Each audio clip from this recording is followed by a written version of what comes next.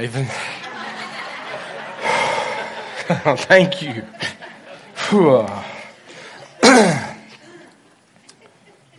Maybe we should give an invitation to go to the house.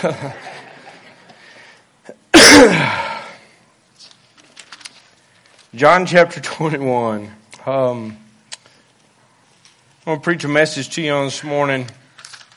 Just letting love lead you.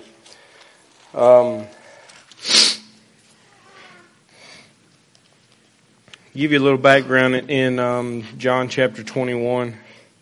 We're going to look at verse 15 through 17. And, Peter was probably what we would call the leader of the church that Jesus founded. He was bold in his faith, bold in his statements. I think you could say he was probably the best friend that Jesus had.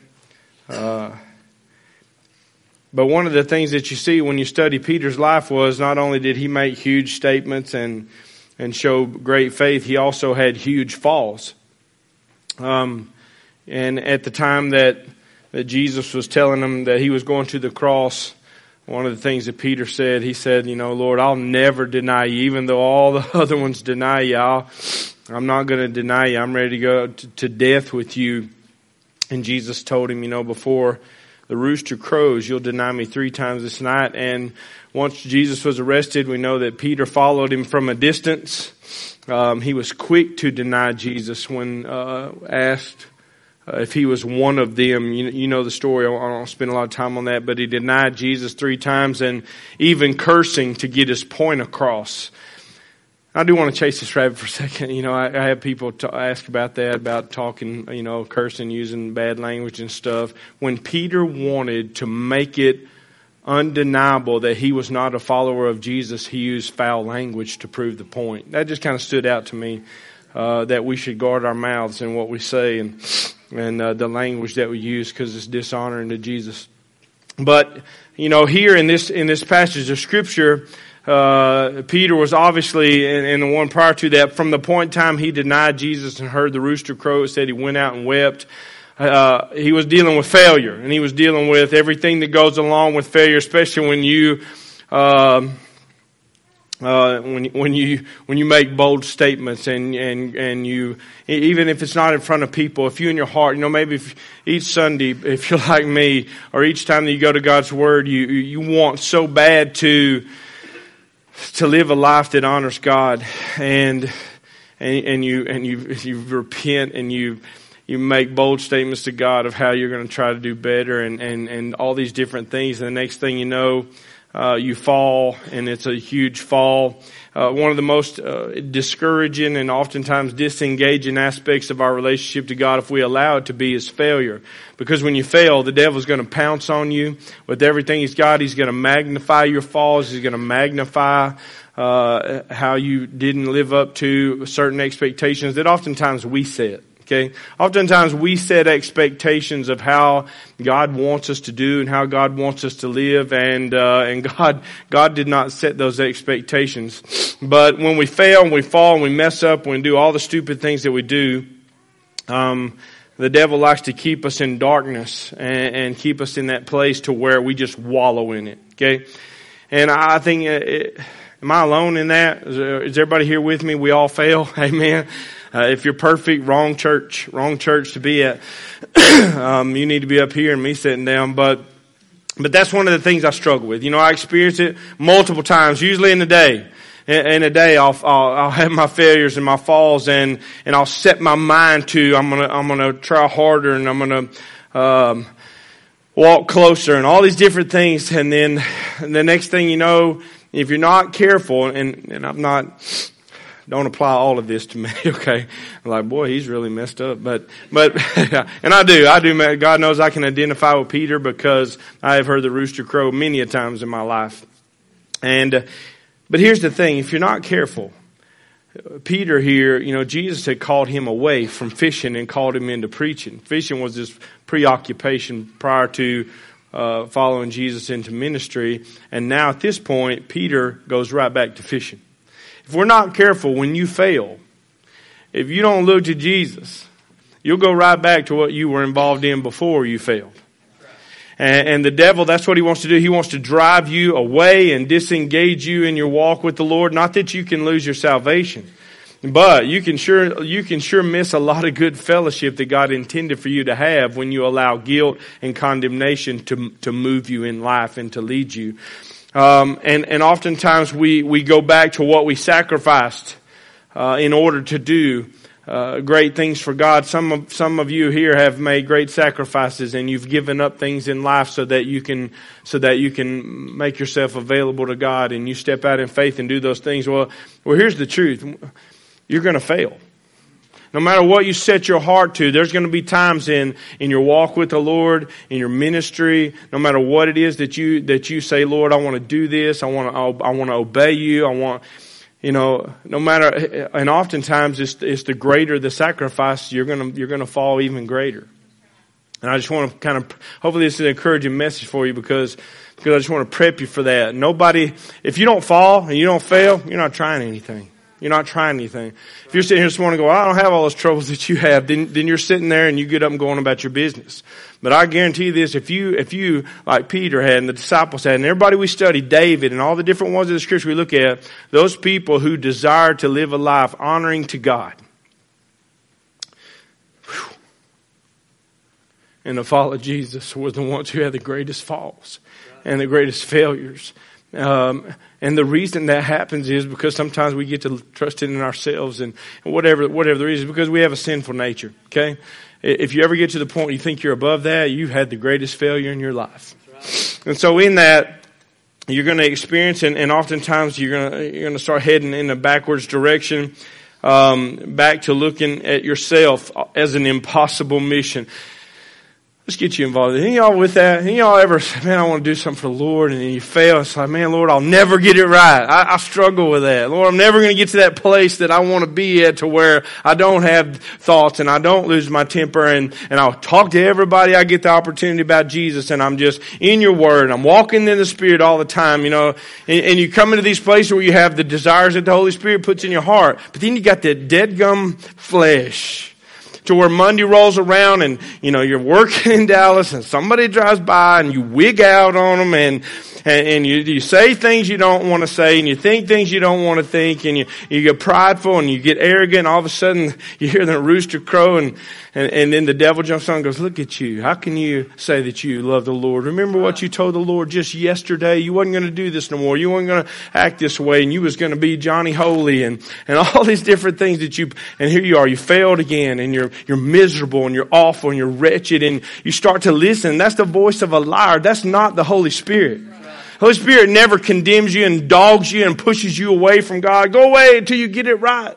But so many times a lot of God's people live by that. I failed, so God's angry, and until I make up for this or get to a certain place, I've lost my fellowship with God, and we look at ourselves as mission impossible, and we get frustrated and depressed and angry.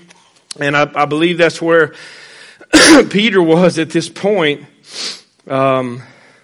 In John chapter 21, and then as usual, Jesus shows up. Amen. And he asked him a question. Look in verse 15. You know why Jesus shows up? Because he never gives up. Man, ain't that good? Even though we give up and we throw up our hands and go, I can't. It's like the Lord's always there to go, and I never expected that you would. That's why I show up. And so he comes to Peter and he asked him a question that I want you to focus in on this morning. This is going to be a really simple message. He says, so when they had eaten breakfast, verse 15, Jesus came. Remember, Peter was out there fishing, and Jesus came walking along, and they ain't caught nothing. And he said, try on the right side of the boat, and they catch all these fish, and Peter recognizes Jesus. So he jumps in the water. I tell you how gracious he must have been for Peter to failed so greatly. Yet when he saw Jesus, he was like, I got to go to him. He didn't run away and go paddle out further. He just dove in the water and he swam with Jesus, and Jesus had breakfast with him. And there's a lot of things I could preach on that, but I won't. Anyhow, verse 15. He had eaten breakfast. Jesus said to Simon Peter, Simon, son of Jonah, what's the question that he asked? Do you love me more than these?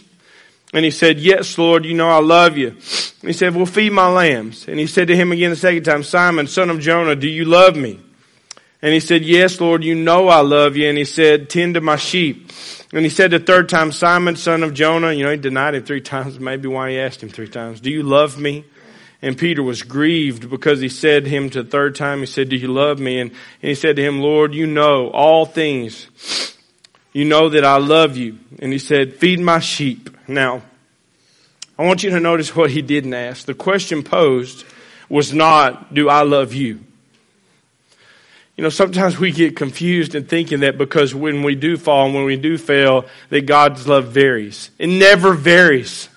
It never changes. The things you look at when you study God's love, I studied this week, and I don't have time to cover everything that I studied, but some of the things I saw is the love of Jesus is absolutely 100% unconditional.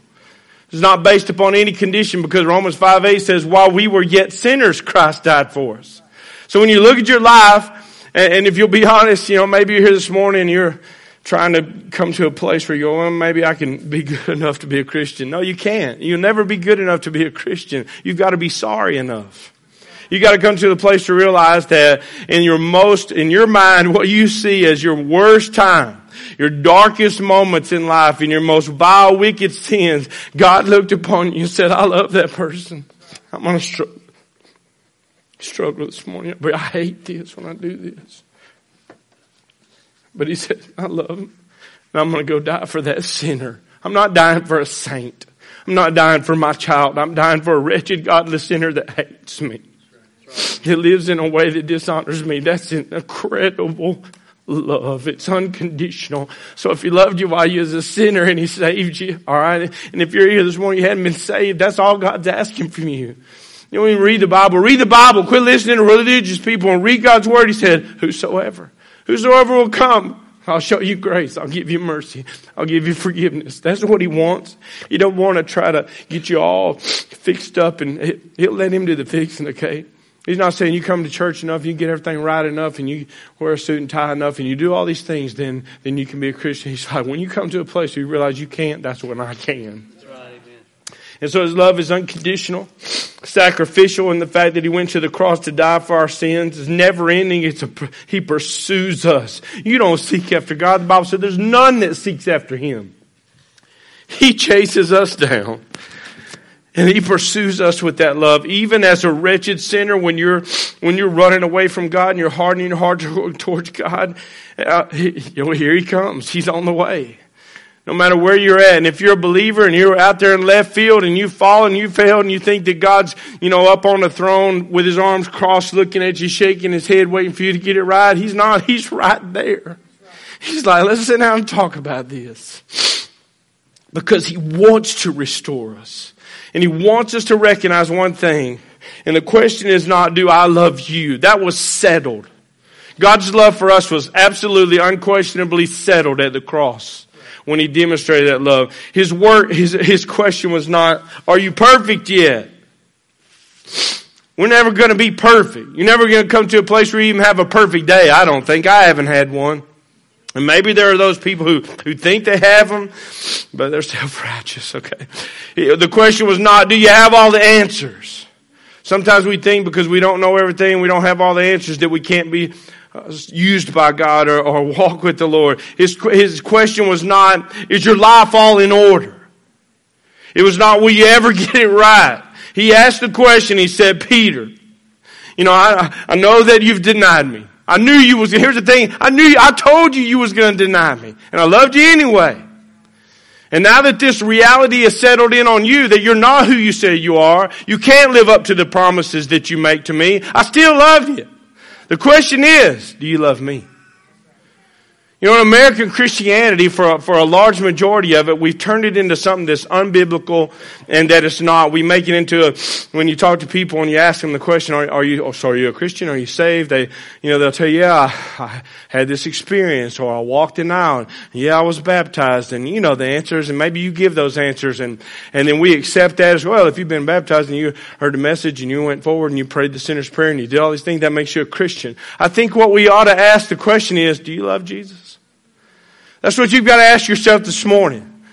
Because oftentimes you go, where are you at in your walk with the Lord? Or are you a born again believer? You look at your heart and you go, okay, I got my check marks. I prayed the prayer. I did this. I did that. Walked the aisle. But you personally, when he looks at you, he would ask you the same question. He would say, I love you. The question is, do you love me? Can you say yes to that? Can you say like Peter said, Lord, you know that I love you. And this week, just to drag me up into this message, just really, I've been struggling for a couple of weeks. A lot of stuff going on in my head, in my walk with the Lord. And I get very frustrated with myself. And I set my bar high because he deserves that.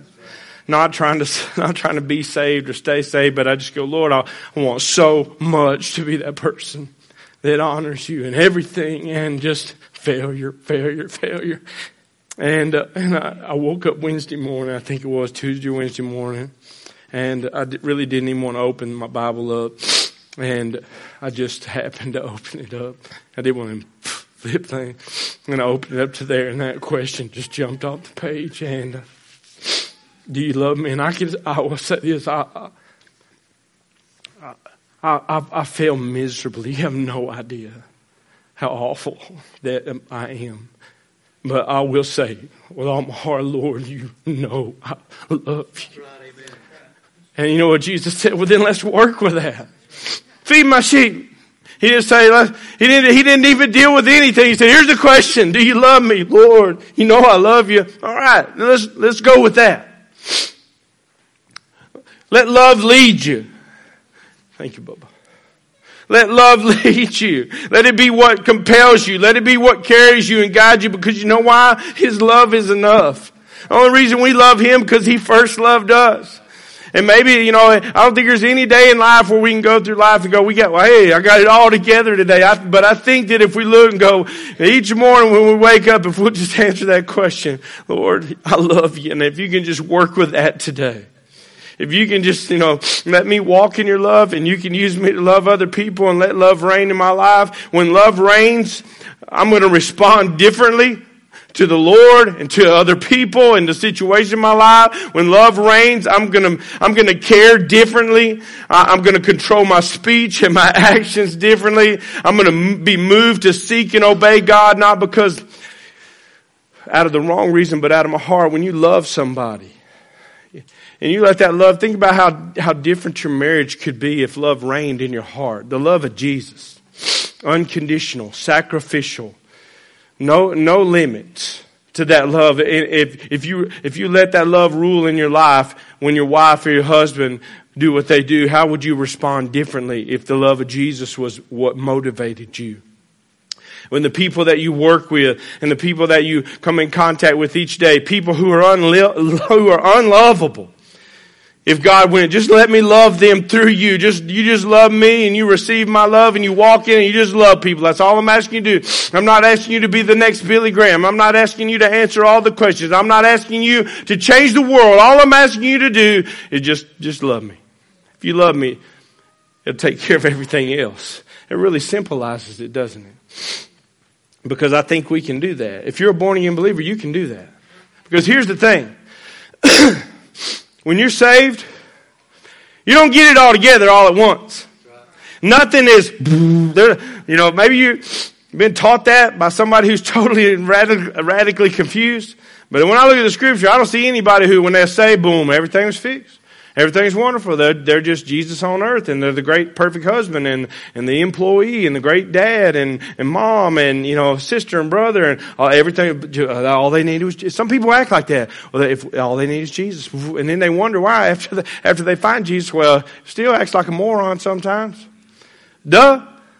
But there's one thing that immediately takes place. It happens at the moment that you trust Christ, that you open your heart up as a sinner to go, Lord, I need you to save me. I want your love. When you're born again, when you're saved, that's what you're saying. Lord, I'm unlovable and I'm asking you to love me. I'm asking you just to let me receive your love. And God's like, let me pour it in. And at that very moment, your heart is changed because Christ moves in and his love is in you. If you want to know if you're a born again believer or not, look at your heart, because the Bible said if you know Him, you have His love. And you love other people. You love the brothers and sisters in Christ. That's just the given. And we should love other people. That's Jesus said in John chapter 13, by this all men will know that you're my disciples, that you love one another. It's not that you quote a bunch of scripture and that you show up at church. It's that, do you love people? Because God loves immediately change us, because you know why? We recognize at that moment, He shouldn't love me.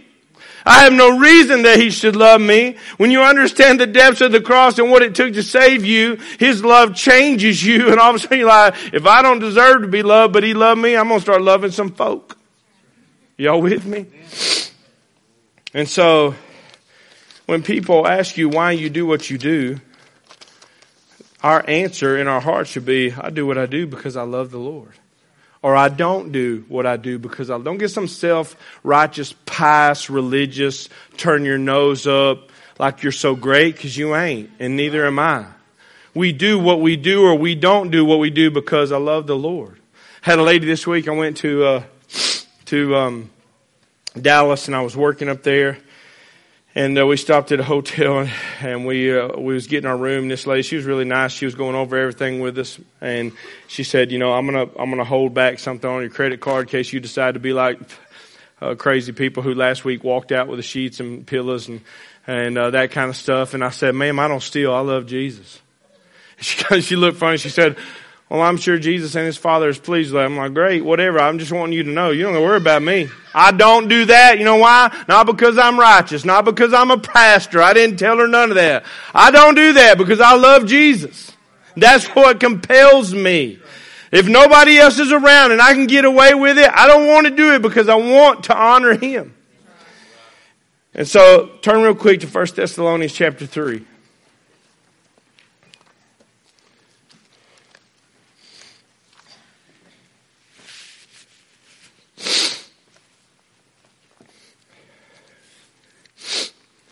First Thessalonians chapter 3, this was a prayer. I still didn't find it. I was in Corinthians. This is a prayer that Paul was praying for the Thessalonians. And as I studied this, I want to share with you a couple of things that helped me a lot. If I can ever find Thessalonians in this Bible. I always tell you where it's at. You tell me where it's at. All right. 1 Thessalonians chapter 3. Look in verse 11. He said, "Now may our God and Father Himself and the Lord Jesus Christ direct our way to you." And then notice what he says here. "And may the Lord," underline your Bible, "make you." May the Lord make you to increase and to abound. That word there means to super abound and to increase beyond measure. May the Lord make you to increase and to abound in love. How? To one another, talking about believers in Christ, and to all unbelievers. Just as we do to you, so that He may establish your hearts blameless in holiness before our God and Father at the coming of the Lord Jesus Christ with all His saints. When I read that, I started praying, "Lord, will you make my heart to abound and increase beyond measure in love?" And then I started thinking, well, how does God do that? You know, we like to think, you know, the whole genie in a bottle thing. "Lord, I pray you do that." And He goes, that's not the way the Lord works. So I want to give you 3 really quick things, or maybe really slow things that God does to increase and answer that prayer in love. And I'm going to have to tell you the stories, you know, pretty quick, just for time's sake. First off, number 1, you have to receive it. You have to receive. You can't share or show what you don't possess. There's a story in Luke chapter 7 of the lady who came in and Jesus was having supper with a self-righteous dude named Simon. The woman comes in, she's broken, she's just weeping, and she bows down and she starts to wash Jesus' feet with her tears and her hair. Everybody there, the pious religious people, are offended because this is a woman of terrible character as far as her reputation. You know, and Simon, he's self-righteous and he thinks, he doesn't say, he's like, man, Jesus obviously ain't no prophet, because if he was, he'd know what kind of trash this was, and he would escort her out of the room. That's my paraphrase, okay? He knew what kind of woman this was. He wouldn't allow this. And Jesus said, Simon, I've got something to say to you. And to make a long story short, he said, when I came here, you didn't greet me with a kiss. You didn't offer me, anything. You didn't wash my feet. Yet this woman has kissed my feet. She's washed my feet with her tears. He goes into a parable and he says, if you have two men and they both owe a person a lot of money, one of them owes a little bit, one of them owes a great amount, and the one that is owed forgives them both because they have nothing to pay. Which one will love me the most? And Simon said, well, I reckon the one who is forgiven most. And he was like, here's the point of this. And I'm giving you a quick story. You had to read it for yourself. Luke chapter 7. Here's the point of this. She recognizes how much she's been forgiven. You don't. That's why she loves me so much. She's received so much love within her. Now she's showing that love. The reason you can't show any love is because you haven't received it. You don't think you need it. And as God's people, we have to continue to receive God's love. I don't need God's love once. I need it all the time. And the Bible says in 1 John 4 that we love Him because He first loved us. The key to growing and God making us grow is the more that we see what Christ has done for us and the love that He's shown us, that moves my heart to go, God, I want to love you. If you don't desire, listen to me, if you don't have a desire in your heart to go, God, I want to love you so much. And I want to love other people. Even if you're honest, go, there's a lot of people I don't love, but God, I want to because I didn't deserve to be loved and you love me. The more that we look at the message of the cross, the more our hearts just scream out, Lord, you love me. And I want to love people the way that you love me. But you have to receive it. You can't share what you don't receive. The second thing, the way God makes us to love, He gives us opportunity. This is the part most people ain't going to like. You remember the Samaritans in John chapter 4, the woman at the well, another woman of terrible character, prior to Jesus? The Samaritans were basically half-breed Jews. The Jews who were purebred hated Samaritans. They looked on them as garbage. They wouldn't even speak to a Samaritan. They wouldn't cross paths with a Samaritan. They'd go on the other side of the road when they seen them coming. Hated them and despised them. Yet Jesus in John chapter 4 goes to a Samaritan woman. And He shares the truth with this woman. He shares His love with this woman. And the disciples, they was out, I don't know what they get, cheeseburgers or whatever. They show up and look at Jesus like, what is He doing talking to a Samaritan woman? He's loving her. That's what He's doing. And so they come over and she believes and she goes back to town. She starts telling everybody, I found the Savior. I found the Messiah. And all the town starts following her back to come and see this man that told her all things. And all of a sudden, here's the Samaritan hating disciples, church people. Can you believe that? There were church people walk with Jesus every day and they hated people. We don't do that. Amen. So they see these Samaritans coming and here's how Jesus makes their heart grow. He gives them an opportunity to love that which is unlovable. Or that's difficult to love. You have anybody in life that's difficult to love? You know why God keeps bringing those kind of people in your life? Because He wants to make you abound and increase. It's easy to love lovable people. And all of these Samaritans come and He said, open up your eyes. The fields are white, ready for harvest. Go to these Samaritans. Go to these people that you despise, that you think you're better than, that you think you're more holy than. You go and show them people love. And it wasn't the fact that the Samaritans needed it so bad. I think it was the disciples who needed it more than they did. I think there's a lot of church folk that need the love of Jesus in them, sometime more than the lost people do. Because what was it? Jesus said, man, what's the big deal if you love people who love you? Publicans do that. Lost people love normal people who love them back. We got the whole I'll pat your back, you pat mine. That's just society. But only the love of Jesus can cause you to go, don't give me no superficial, I just love that person. And yet in your heart, you're like, man, I can't stand them. Y'all don't do that? We say the right words. Amen. Come on. We say the right words in our heart. We go, I'm just going to be really glad when I get away from this person. But what happens when God develops His love in your heart where you go, I despise this person. I got some people I despise, if you want to be honest. Don't want to be around them. But I've had some people in this crowd that I despised. I won't tell you who you are. And I can say that I love you with all of my heart because God continued to drive me crazy with you. Until I got to the point to where I recognized where God went, you see yourself? Do you look at yourself? You say you love me, but you're treating these people differently. You're not showing the love of Christ to them. I'm going to be honest with you. There's one point in time I despised my wife. And God went, you're the one that's wrong. Your heart is the one. You know why I cause these things in your life?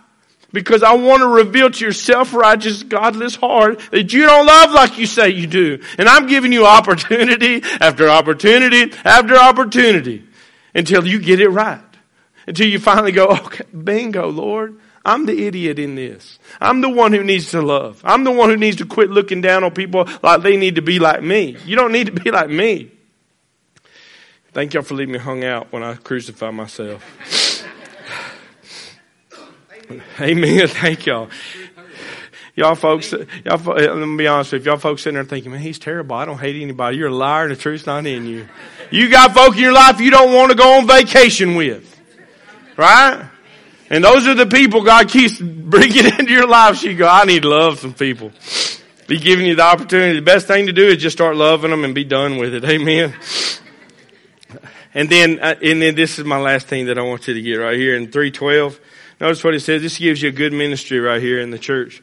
He said, may the Lord make you to increase and abound in love to one another and to all. And notice what he says here, just as we do to you. How does God increase your love?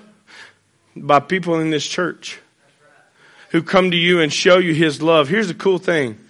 When you as a brother and sister in Christ, when we fellowship one another in church, I'm not talking about on Sunday, but just, and I'm blown away by the stories that I hear from people in this church. I'm like, man, it's awesome. It makes me so proud of the love that when you go to somebody and you show them some act of love, some act of kindness, what you're doing is you're giving God the opportunity to increase their love. Because when they receive that, what happens? They have to open their heart, and God just enlarges their heart with his love. And that's the love of Jesus shed abroad in our hearts by the Holy Ghost. That when you show that love, they're like, you know, Charlie was sharing with me this week. He said, man, it's been a great week. I said, really? He said, yeah. One of the things he said, I had one church member come by and he gave me a whole bunch of meat. And then another church member came by and wanted to buy me 2 tires. He's like, man, God is good. Do you see how he didn't say, oh, this church member is so wonderful, self-righteous, holy. He's like, man, I saw Jesus. And his heart's increased in love with that. That's what God does. That's our purpose as a church. When you love one another and you're sharing love of Jesus, all you're doing is you're just growing the church. And God's like, I just want to make your heart. I want to move out the stuff I don't want there, and I want to pour in what's good. And it goes on down, and notice what it says, finishing up, it says, that he may establish your hearts blameless in holiness. You notice this? How did he connect blameless? That you're blameless before God and that you're holy. How does he do that? Through love.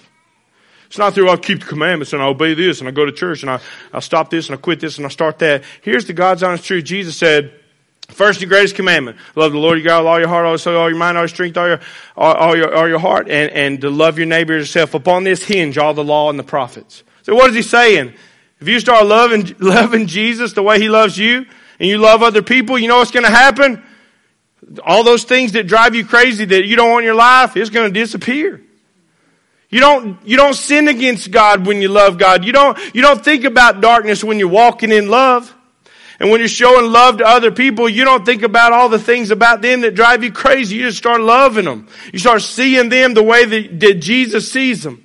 And the way that he sees you, and you begin to abound in love. And that should be our ministry. I think that ought to be our prayer. God, this week, today, Lord, will you I don't know what you want me to do, but just let me have somebody that I can show your love to today. In whatever way that is, whether it's doing something for somebody, speaking well to somebody, sharing with somebody, encouraging somebody, sharing the gospel with somebody. God, I just want to show your love. And if you go through the day going, Lord, I just want to share what you've poured into me. I thank you that I'm loved. I thank you, God, that you went to the cross for me to die for my sins, to give me life. You gave me what I didn't deserve. You called me out. You start looking at all the goodness of God in your life.